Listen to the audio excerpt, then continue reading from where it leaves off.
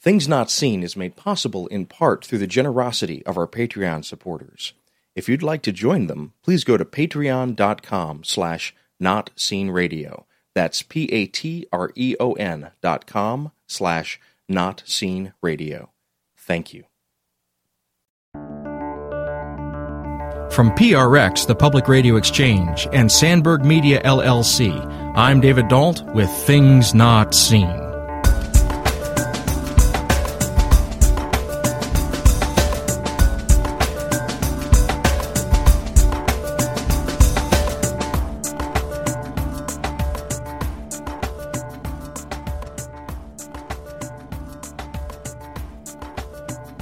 On today's show, we listen back to a 2014 interview with New York Times bestselling author Reza Aslan.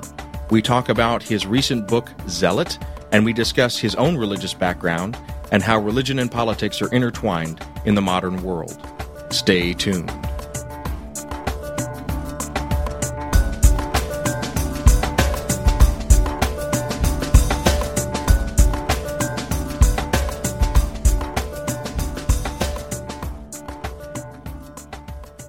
This is Things Not Seen. I'm David Dault.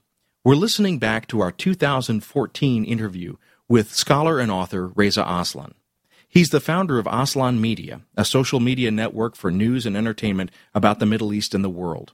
He's the author of several best-selling books, including No God But God, Beyond Fundamentalism, and his recent New York Times bestseller, Zealot, The Life and Times of Jesus of Nazareth.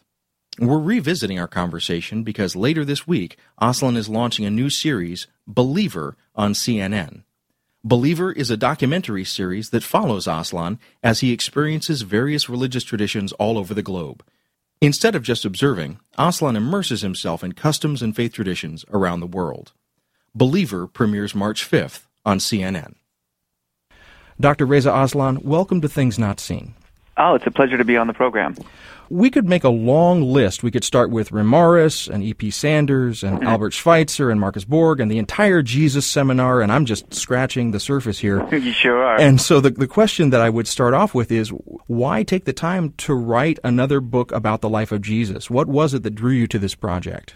Well, you're absolutely right in that the so-called quest for the historical Jesus is 2 centuries old. There have been hundreds, if not thousands, of academic tomes trying to dig through the layer upon layer of interpretation and myth, of legend, of doctrine and dogma that have accumulated over the person of Jesus for the last 2,000 years and try to get to the man himself, which, of course, is an incredibly difficult thing to do. But my book is not an attempt to blaze new ground by any means.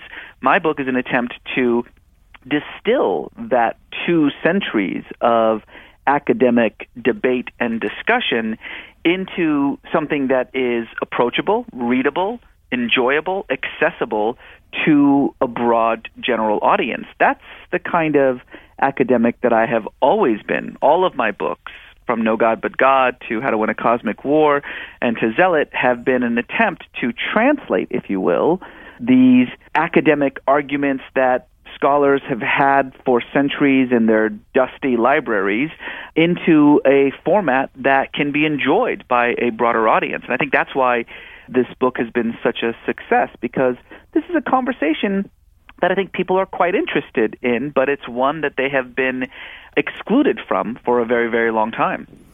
Well, in the process of this distillation, you single out one history of Jesus in particular for praise, and that's John P. Meyer's 4-volume work, A Marginal Jew, Rethinking the Historical Jesus. And you write that you consider this project of Meyer's to be definitive. That's your word. And so I want to ask you a delicate question, because I believe that Meyer was also your teacher, and I know that you hold his work in high regard. But could you summarize for us where you think Meyer didn't fully accomplish the task, where he needed to go further and think deeper? Father Meyer, of course, is somebody that I do respect enormously. In many ways, he introduced me to the historical Jesus. I was a first-year undergraduate student when I first had the opportunity to hear from him and read the first volume of his magisterial work, A Marginal Jew. Now, that should give you a sense right there. First volume, because he has already published the 5th volume, And I'm pretty sure that he's not even halfway done yet.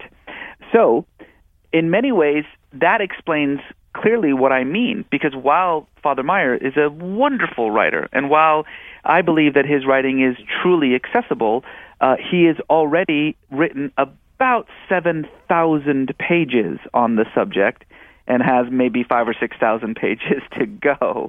Now, I should also say that I don't agree with every one of Father Meyer's conclusions. Certainly, we disagree on a number of issues. But what's remarkable about Father Meyer's work is that he has done a marvelous job of taking essentially all of the various opinions that have existed on almost every single matter, almost every single event, every single word it's been said that Jesus has said, and has approached it from multiple angles, given more or less what the history of thought behind the various interpretations and conclusions about Jesus' sayings and actions, almost in an encyclopedic way.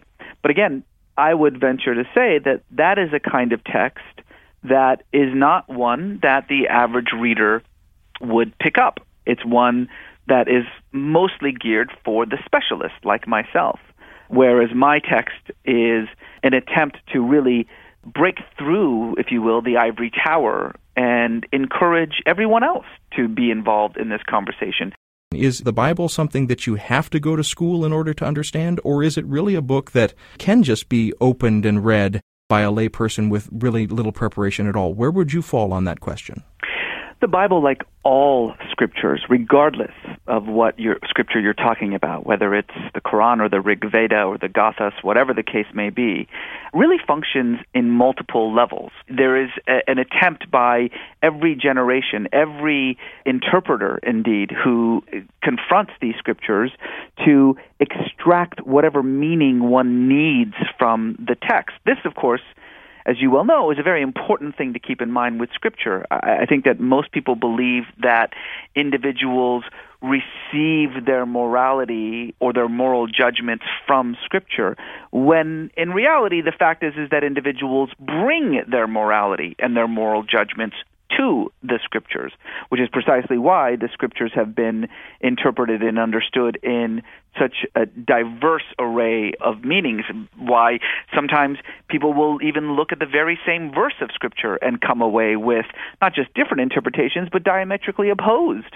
interpretations. I often remind people that in our own history in the United States, a little more than 2 centuries ago, not only did slave owners and abolitionists use the same Bible to argue their viewpoints, they often used the exact same verses to argue their viewpoints. That is the power of Scripture. But the Scripture is also a historical, contextual element. I mean, there is a literary quality to it. You can use critical analysis to figure out its dating, its multiple meanings, the context out of which it arose. And that is truly the difference between what in academia is referred to as exegesis and hermeneutics. I'm not a theologian, and I'm not interested in developing multiple mystical interpretations of scriptures. I'm interested in exegesis. I'm interested in the historical context out of which scriptures arose. And so if you are interested in that kind of experience of the scriptures, then yes, I'm afraid it does require some instruction. It does require someone to, if you will, walk you through the methodological steps necessary to make that kind of sense out of it. But if you are approaching scripture from a position of worship, then certainly that is not necessary. But again, it's very important to understand that there are 2 distinct ways of confronting Scripture, regardless of what the Scripture is. Well, I'm the father of 2 small children, and my daughter goes to a Catholic school, and as we walk in the mornings, we pass by the statue of Jesus, and Jesus is there holding his hands outstretched, and on his hands are the marks of the nails, and my daughter has now begun asking me, almost on a morning-by-morning basis, Papa, why did they kill Jesus? Why did they kill Jesus? And one of the points that you make in your book, Zealot, that I found particularly revelatory, and by the way, I never know quite how to answer the question for my 5-year-old, but one of the things that I found revelatory was the observation about the sign that was nailed above Jesus' head at the time of his crucifixion that said, King of the Jews. Now, I had always heard this described as a mockery, but in your book, you seem to take a different view, and your argument is that this sign was not placed ironically, but it actually points to the motivation for killing Jesus in the first place from a historical standpoint. I wonder, could you explain? Yes.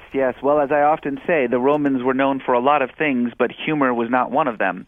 The sign above Jesus' head is called the titulus, and I think first and foremost, going back to your daughter's very astute question, is that you have to define they before you answer the question, because they didn't kill Jesus, the Romans killed Jesus.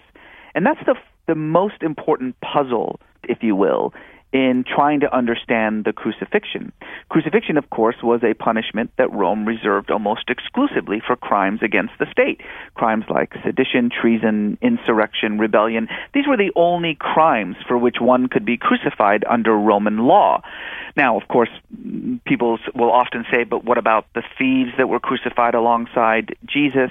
Of course, those were not thieves. The Greek word that the Gospels use to describe them, lestai, does not mean thieves. Kleptai means thieves. Lestai means bandits. And bandit was the most common term in Jesus' time for an insurrectionist, for a rebel. So in other words, when you see that great iconic image of Jesus being crucified alongside two men, what you are seeing is not an innocent man being crucified alongside two thieves. You are seeing three bandits being crucified at once. And indeed, Jesus on more than one occasion in the Gospels is referred to as lestis, or bandit. And so if the crucifixion is a punishment for sedition against the state, then that really changes the way that we think about the reasons for Jesus' death, and perhaps even it should color the way that we even interpret the actions that led to the crucifixion in the first place. We're speaking today with New York Times bestselling author Reza Aslan. This is Things Not Seen. We'll be back in a moment. Hey friends, before we begin the show, I wanted to take a moment and talk to you about a new podcast from my friend, the Reverend Kat Banakis. It's called The Holy Holy Podcast, and each episode, Kat takes this big question like dying or careers or how to be single and Christian, and she talks about it with experts from across the nation, sometimes from across the world, and then at the end of the show, she puts it to a 3-person panel that includes a representative of the Muslim faith, the Jewish faith, and the Christian faith. It's always a fantastic conversation. I always learn something when I listen to it, and I just love the fact that she's doing it. So I hope that you'll take a look for the Holy Holy Podcast. You can find it through iTunes. You can find it at holyholypodcast.com. So that's the Holy Holy Podcast with the Reverend Kat Banakis. Give it a listen. I know you're going to love it. Thanks. Okay, here we go with the show.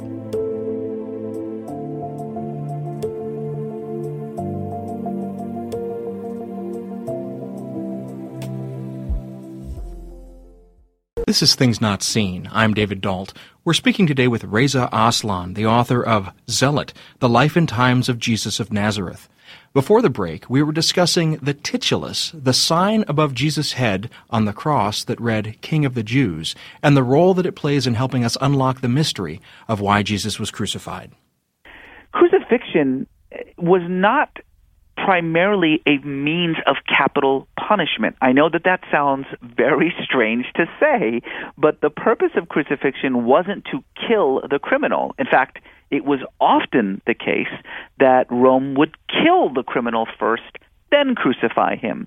The purpose of crucifixion was to act as a deterrent against rebellion or insurrection, which is why crucifixions were always done in the most public of places, in marketplaces, at the entrance to cities. Indeed, Golgotha, where Jesus was said to be crucified, was a hill that was right at the entrance, of the main entrance to Jerusalem, making it impossible for anyone to enter the city without first walking by hundreds of dead and dying criminals hanging on crosses for the crime of defying the will of Rome. And each one of those criminals had prominently displayed somewhere on their cross the titulus, which laid out the crime for which they were being executed. And of course, in Jesus' case, the crime was striving for kingly rule or treason, sedition. This is an enormously important fact. In fact, I often say to people that if you know nothing else about Jesus except that he was crucified, you know enough to, at the very least, begin to question the very dominant image of him as a kind of pacifistic preacher of good works with no concern for the cares of this world. Frankly, that Jesus would have gone completely unnoticed by Rome.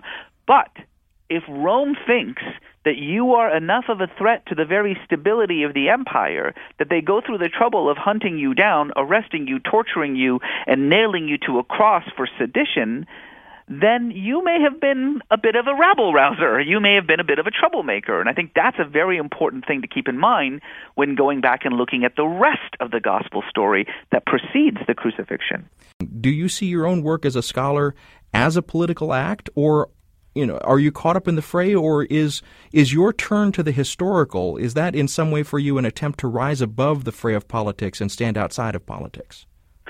In the beginning of the book, I quote the great biblical historian Rudolf Bultmann, who once famously said that the problem with the historical Jesus study is that the scholar, when looking at the Jesus of history, often just sees a reflection of himself. It is absolutely true that I am affected by the world that I live in, the experiences that I've had, the education that I have undergone. I often, quite proudly, talk about the fact that I was introduced to the historical Jesus at a Jesuit university, Santa Clara University in Northern California.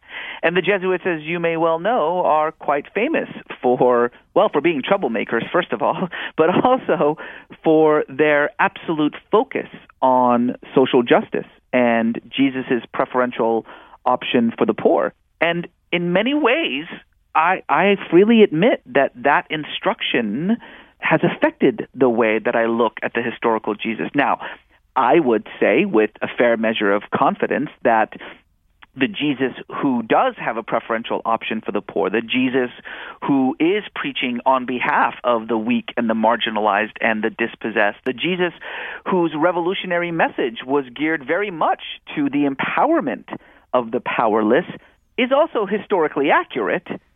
But I recognize and fully admit that I have been influenced by my own sense of the world and even by my own politics. There's no question about that. Any scholar who tells you otherwise is lying, frankly. Dr. Aslan, would you be willing to speak a little bit about your own religious background? Do you profess a faith currently? Did you grow up in a faith? I grew up as the product of what I like to sometimes joke as a long line of lukewarm Muslims and exuberant atheists. My mother was the lukewarm Muslim, my father the exuberant atheist. I didn't really grow up in any kind of religious environment or with any kind of religious instruction. I was born, I should say, for your listeners, that I was born in Iran and lived there until 1979 when the Iranian Revolution forced us from our home and we settled in the United States. And growing up in California in the 1980s at a time in which, wasn't exactly the easiest thing in the world to be a Muslim or an Iranian, really encouraged me to divorce myself as much as possible from my heritage, from my culture, from my religion, certainly. Even though, as I say, we were not a very religious family. I frankly do not have a single memory of ever going to a mosque as a young boy. I'd always been deeply interested in religion, however. I think partly this was a result of the childhood images of revolutionary Iran that had seared themselves in my consciousness. I felt deeply the power that religion has to transform a society for good and for bad, and it created in me a lifelong interest in religion and spirituality, though, as I say, I never really had an opportunity to express that in any kind of meaningful way in my life or in my family. When I was in high school, I went with some friends to an evangelical youth camp in Northern California, and it was there that I first heard the gospel story. And it was a profound experience for me. It was absolutely transformative.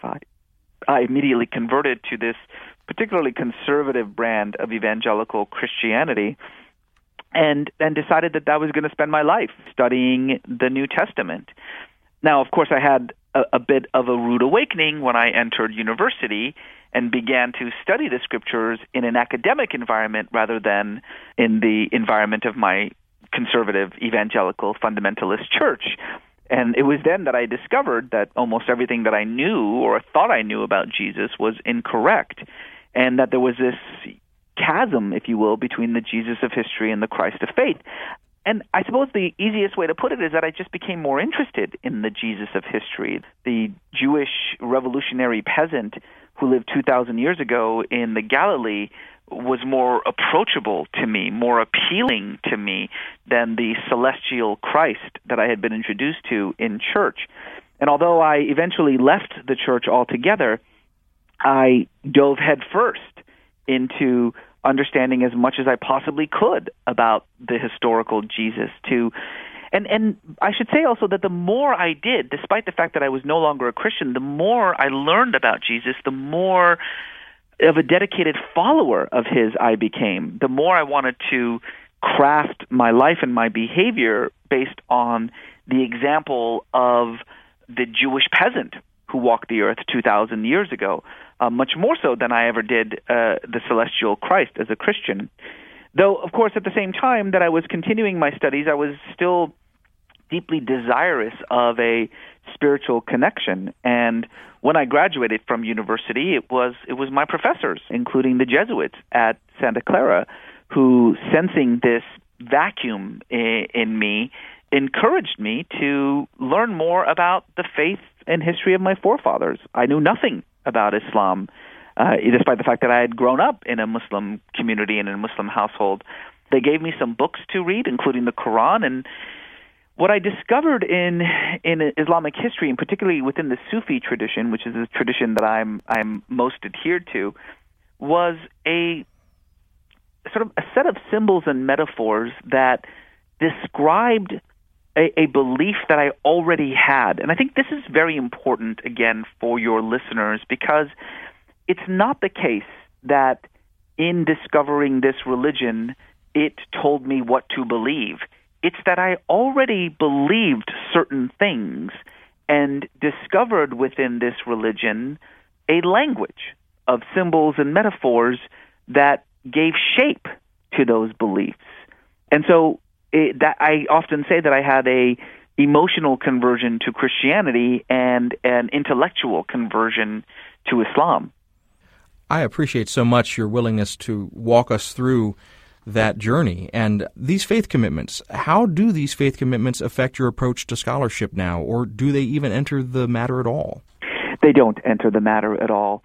I think that for outsiders, non-specialists in this field, and particularly for religious people, for faith communities, it's very difficult for them to understand how religion can be an academic discipline, how it is actually a scientific enterprise, that the cultural and literary and historical influences that shape an institution, the anthropological and sociological work necessary to understand the origins of a religious tradition, indeed the very origins of religious experience, that these are scientific pursuits that are not that often affected by people of faith. Now, I will say that it's just one of these uncomfortable truths about the study of religion that most of my colleagues don't really take faith all that seriously to begin with. Many of them perhaps began from a faith tradition, but very quickly, through their studies, abandoned that faith tradition. The departments of religion in universities around the world are littered with atheists and secularists who have abandoned their faith tradition as they have become more expert in the study of religion. I am not one of those. I take faith very seriously. I myself am a person of faith, though I am also a scientist and an academic, and someone who studies religion from a scientific and historical viewpoint. But I also think it's important that, for me at the very least, I make a very clear distinction between religion and faith. These are not the same thing. This is Things Not Seen. I'm David Dault. We're speaking today with New York Times best-selling author Reza Aslan, the author of Zealot, The Life and Times of Jesus of Nazareth. We're revisiting our conversation because later this week, Aslan is launching a new series, Believer, on CNN. Believer premieres March 5th. We'll be back in a moment.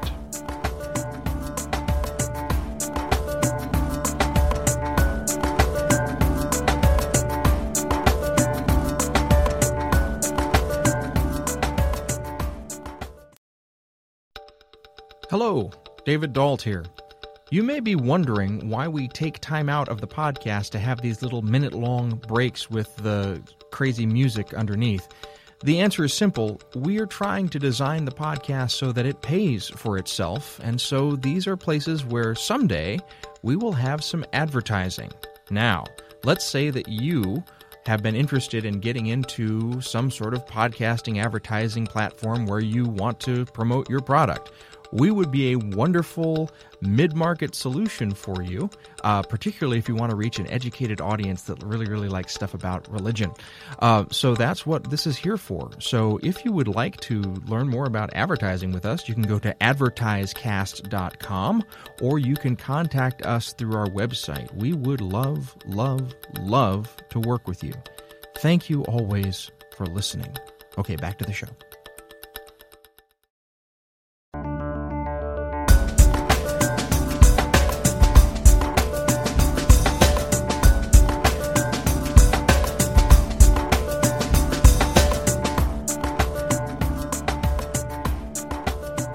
This is Things Not Seen. I'm David Dault. Each week on our program, we bring you a rich conversation about culture and faith.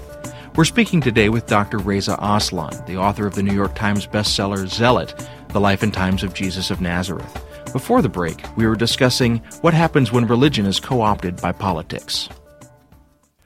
In one of the chapters of your book, the one entitled May Your Kingdom Come, you plant your flag firmly in the camp that holds that Jesus had a notion of the kingdom of God that was very particular.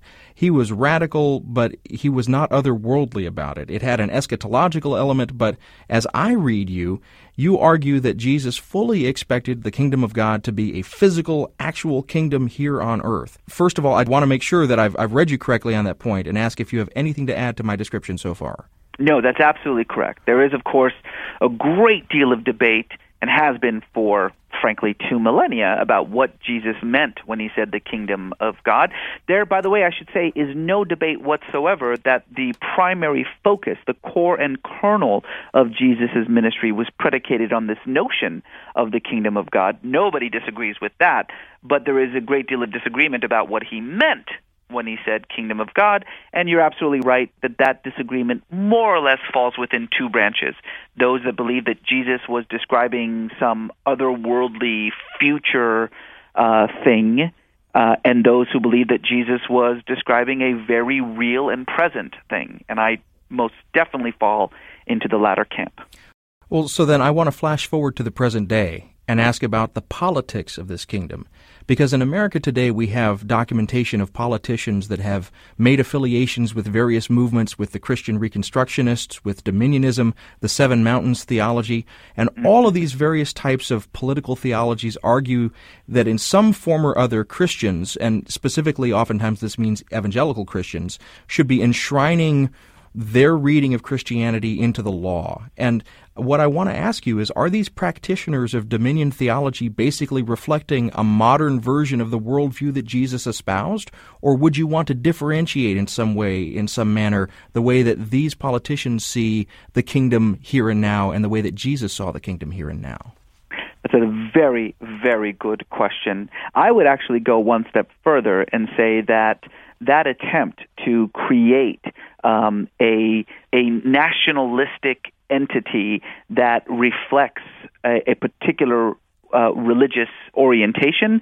It goes beyond Christianity. The term for that is religious nationalism. And whether you're talking about dominionists in the U.S. who want to transform America into a Christian nation founded upon Christian values, or whether you're talking about the so-called religious Zionists in Israel whose loyalty is not to the secular state of Israel but to the biblical land of Israel, or whether you're talking about Islamists like Hamas and Hezbollah who want to build a so-called Islamic State, or whether you're talking about the BJP, the largest political party in India, the current party of the government in India, which represents a conception referred to as Hindutva, which is Hindu nationalism.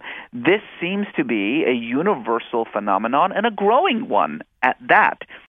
And I would just say, if I may, that those who are interested in this concept of religious nationalism, I write about this in my second book, Beyond Fundamentalism, and explain why it's on the rise when most people think that religious nationalism should be declining as we become more wealthy and more civilized and more sophisticated, et cetera, et cetera. Now, in regard to your actual question, however, I think what's fascinating is not the impulse to continue to create that kingdom as Jesus envisioned it, but the multiplicity of interpretations of what that kingdom is. You're absolutely right that the majority of the so-called dominionists, or I sometimes prefer the word Christianist in the U.S., their vision for what that kingdom might look like really contrasts with the vision of Jesus. Oftentimes, what they are actually describing is a fantasy of the political far right, which makes sense because, frankly, many of these same politicians have turned Jesus into, well, to put it crudely, a kind of Tea Partier, tax-hating, big government despising, gun-loving, gay-hating Republican, to be perfectly honest with you. Now, that is not unusual. I mean, one of the things that's remarkable about the Christ of faith is how infinitely malleable he is, how he can take on the politics, the social values of any worshiper that confronts him. But this is a far cry from the kingdom that Jesus preached about. When you look at the Gospels, the first thing that you notice is that almost every teaching that Jesus has, almost every parable that he relates, the Beatitudes themselves are nothing more than a description of the kingdom of God as he envisions it. So if you want to understand what Jesus meant, or how he, I should say, understood the kingdom of God, you've got a lot of material to work with. And his conception of the kingdom of God was a radical conception that involved the absolute reversal of the social order. Blessed are the poor, for the kingdom of God is theirs. Blessed are those who hunger, for they shall be fed. Blessed are those who mourn, for they shall rejoice. But woe to the rich, for they have received their consolation. Woe to those who are fed, for they shall go hungry. Woe to those who mourn, for they shall rejoice. The first shall be last, the last shall be first. This is not some utopian fantasy that Jesus is describing. This is a frightening new reality in which those on the top and those on the bottom will switch places, in which the rich and the poor, the powerful and the powerless will not be equal, but they will switch places. They will take each other's place in the social hierarchy. If that sounds radical and revolutionary to you, it should, because it is astounding the revolutionary nature of that idea. In fact, it was as revolutionary 2,000 years ago as it would be today. Let's be perfectly frank here. If a politician stood up and actually preached what Jesus preached 2,000 years ago, he would be driven from the stage faster than you could possibly imagine. That kind of politics that Jesus espoused has no place in the political mainstream, on the right or the left. So, while I completely agree with you that vision of establishing the kingdom of God is still very prevalent in the political order, on the left and the right in the United States, the interpretation of that kingdom is quite different than the radical interpretation that Jesus preached 2,000 years ago. I'd like to ask a question that has actually some personal stake for me, because I'm a former academic, and a couple of years ago I made the decision to leave a tenure-track position, to leave academia, and to work in the media and the nonprofit world. Good for you. Thank you. And that brings me to my question, because you've managed somehow to keep a foot in both. You hold academic appointments and you work with the Council on Foreign Relations and other think tanks, but you also seem to work very easily in the worlds of media and new media. So my first question is, do you ever find that a difficult balance to maintain? I do, primarily because, as you yourself well know, academia is an extremely petty environment. It must be the only business that I can possibly think of in which success is actually punished instead of rewarded, particularly popular success. The problem with academia is that it is single-mindedly focused on super specialization. Those who eschew that kind of narrow specialization and instead try to speak to a much broader audience, and particularly those who achieve popular success, are often derided in academia as not serious, as amateurs. And it gives you a sense about precisely why there is such distrust and distaste for academia in the popular realm, and particularly in popular media. Many of your listeners may be aware I had a confrontation with a Fox News host a little more than a year ago in which I was continuously lambasted for being a Muslim who dared write about Jesus. And I think what most people got from that interview was incorrect. What most people understood about that interview was that here was a clearly conservative Christian anchor who thought that a Muslim writing about Jesus was somehow an attack on her faith. But it wasn't an attack on her faith. That's not what the core issue was. The core issue was her inability to understand religion as an academic discipline. Her refusal to recognize that religion is not just a thing that people believe, but it's a thing that people study. And that's not her fault. That is our fault. That is the fault of academia. That is because we spend so much time talking to each other in our dusty libraries, so much time writing incomprehensible tomes that only our colleagues ever bother reading, and so little time trying to address a popular audience, trying to translate our work into something that is not just appealing but accessible, that of course most people see us with distrust. Most people don't understand what it is that we are trying to do.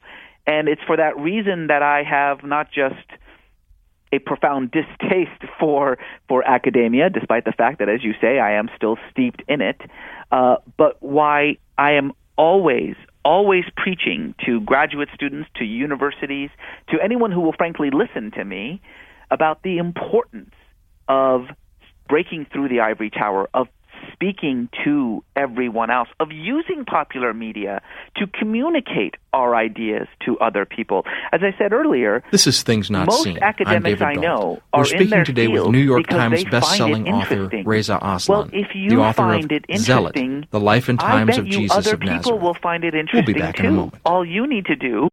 Earlier in the program, we talked about advertising, but there are ways to support Things Not Seen even if you don't have anything to sell. I just wanted to take a moment and give a quick shout out and thank you to our Patreon supporters. Now, if you don't know what this platform is, it's a way for you to regularly give contributions that support our work every time that we release a new episode. It costs you just a little bit, like maybe the cost of a latte a month, maybe $1 an episode, but it adds up because it aggregates with all the other people and ends up being a nice sum for us.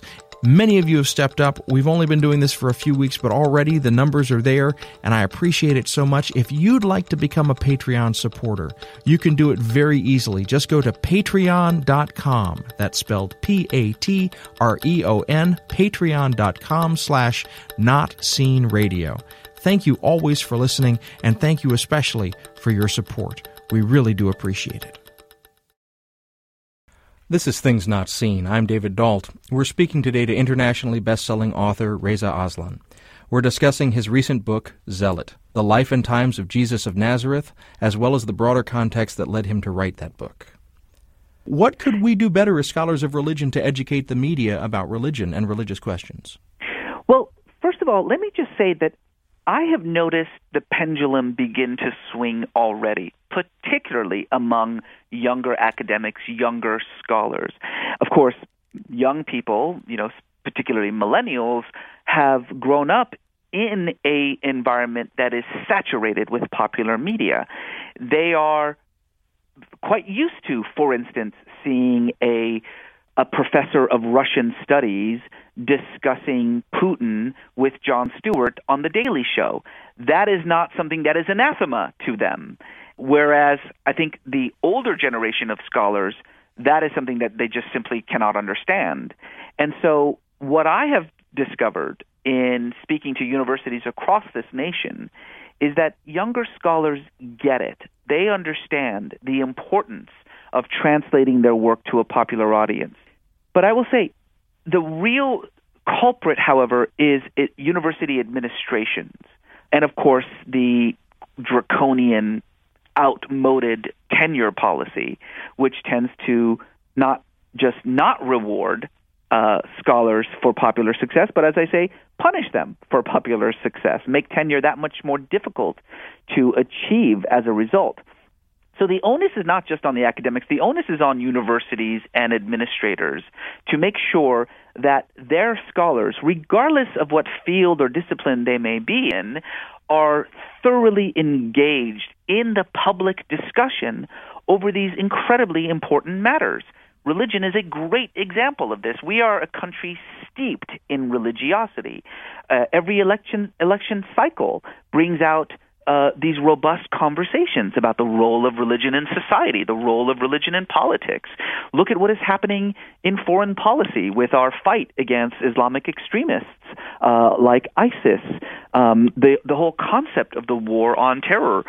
These are conversations that scholars and experts on religion must be engaged in. They have a unique access to very valuable insights and information that could drive these public conversations and indeed public policy forward in much more beneficial ways. But instead, what do we see? We see seminars in universities. We see conversations in, say, departments. Those things are interesting, but it is the proverbial preaching to the choir.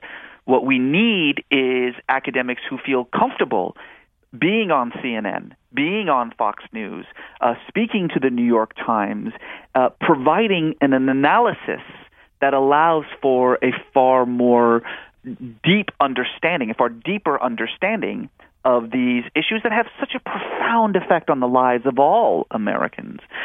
But again, as I say, I'm very optimistic about it because I really do sense a sea change among young academics who understand what I'm saying, who want to be part of the public discussion, regardless of the particular discipline that they are in. This is Things Not Seen. I'm David Dault. We're speaking today to internationally best-selling author Reza Aslan. We're discussing his recent book, Zealot, The Life and Times of Jesus of Nazareth, as well as the broader context that led him to write the book. I love that you talk about that optimism because that leads me actually to the question that I want to ask to wrap all this up. As a scholar, it's clear that you've not shied away from controversy.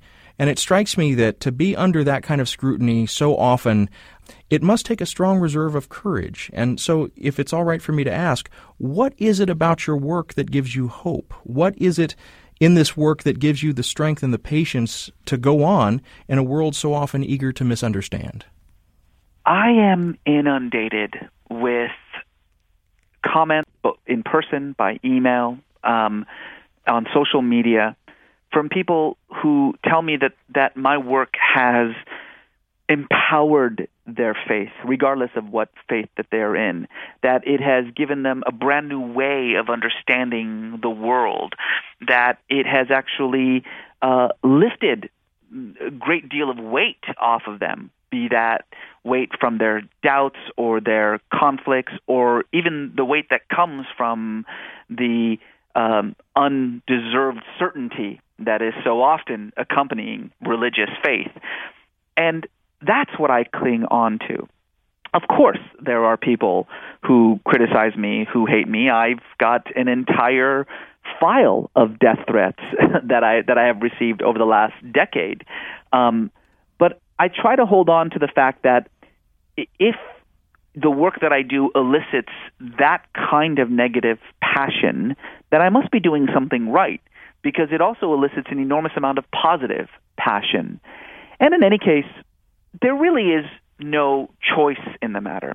I think that when you make the decision to be a part of the public conversation, that is the consequence that you have to just simply prepare yourself for, that you will be a lightning rod.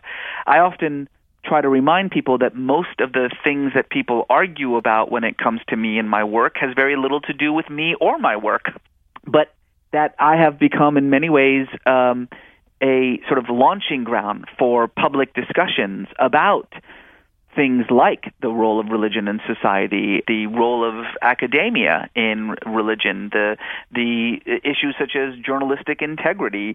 Those are issues that I don't necessarily write about. They're issues that I don't necessarily speak about. But somehow I've become a lightning rod for those conversations. And because I believe that those conversations are so important, that I do think that people should be having them, then I don't mind that I'm often used as the foil for those kinds of public debates.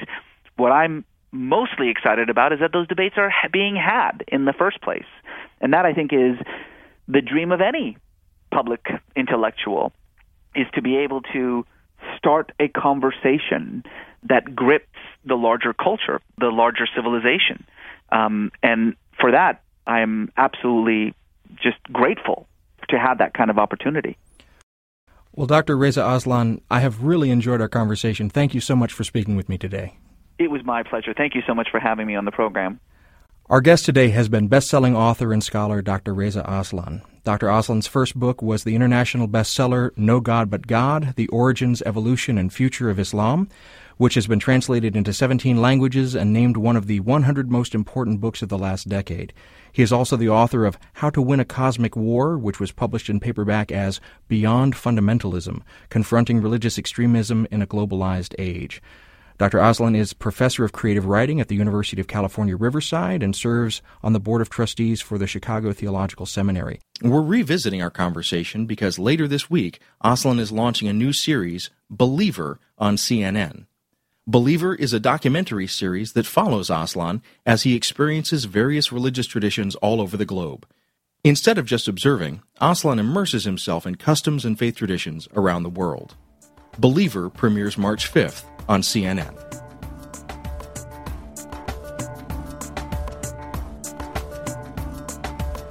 Things Not Seen is produced by Sandberg Media, LLC. We're distributed nationally by PRX, the Public Radio Exchange. Today's show was recorded at WBEZ at their Navy Pier studios overlooking Lake Michigan. WBEZ is not responsible for the content of this program. Additional production for this week took place at the studios of the Chicago Sunday Evening Club here in the Chicago Loop. Our theme music is composed by Gene Kija. Mary Gaffney engineered the show. Kim Tron and David Dalt did the editing. Our staff includes Travis Abels, David J. Dunn, Natasha Alford, and Alexander Badenoch. You can follow us on Twitter at Not Seen Radio. Visit us on Facebook and like our page to receive regular updates about the show and find out more about upcoming guests. That's facebook.com/thingsnotseenradio. And you can sign up for the free podcast, listen to old shows, send us an email, and learn more about our guests if you visit us on the web at thingsnotseenradio.com. I'm David Dalt, and we'll be back next week with more conversations about culture and faith. Please join us.